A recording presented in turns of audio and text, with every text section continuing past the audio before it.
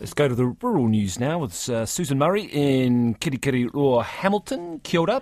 Good morning, Corin. Good morning. Now, drones, they are being used increasingly by some farmers hit by the cyclone. Yes, they are, and in this instance it's deer farmers. They've been using the drones to help track their animals because flooding and slips, of course, has washed away kilometres of fencing, and since then many of the animals have been roaming freely.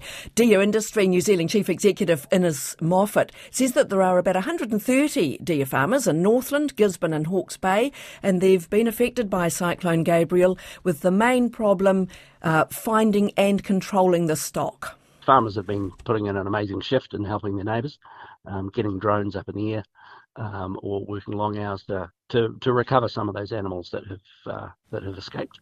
With the rising venison schedule and good prices for velvet, these are pretty valuable animals, so they are doing what they can to get everybody back in behind the fence. So they're wandering simply because the fences have gone? Yes. Yeah, a fairly enormous amount of damage to deer fencing, and this deer fencing is reasonably expensive stuff. We are helping by having some fundraising activities to raise some funds to help get some of that emergency fencing back up. Innes Moffat says getting them behind fences as soon as possible is vital for lots of reasons, but one of them is that the calves are currently being weaned from the hinds and it's nearly mating season. In terms of fencing and other urgent repair work, as he said, that's really, really expensive, and these farmers, of course, have access to the government grants. A couple of weeks ago, there was a $25 million package put up, and as we've been hearing yesterday, that was topped up by another $26 million in response to the number of applications that the government's received.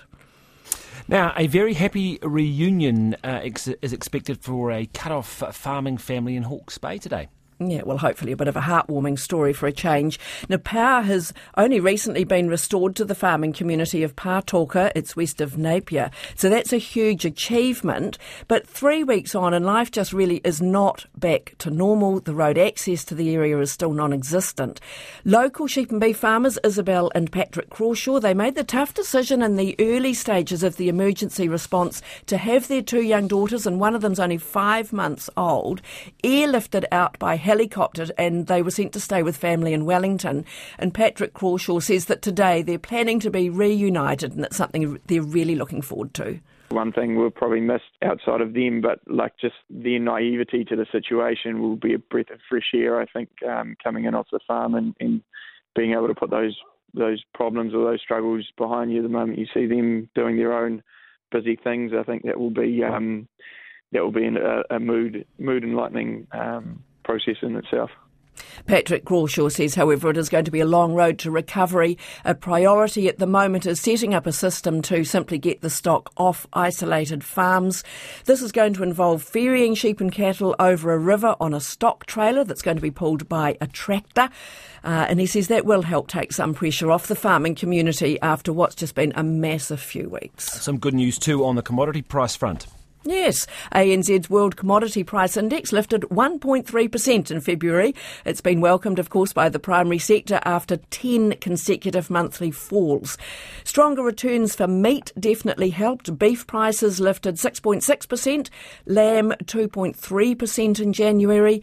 But despite that, ANZ agri-economist Susan Kilsby says meat exporters are still struggling to move product as quickly as they'd like on the international markets, and prices for beef and lamb are both still about 20% lower than a year ago.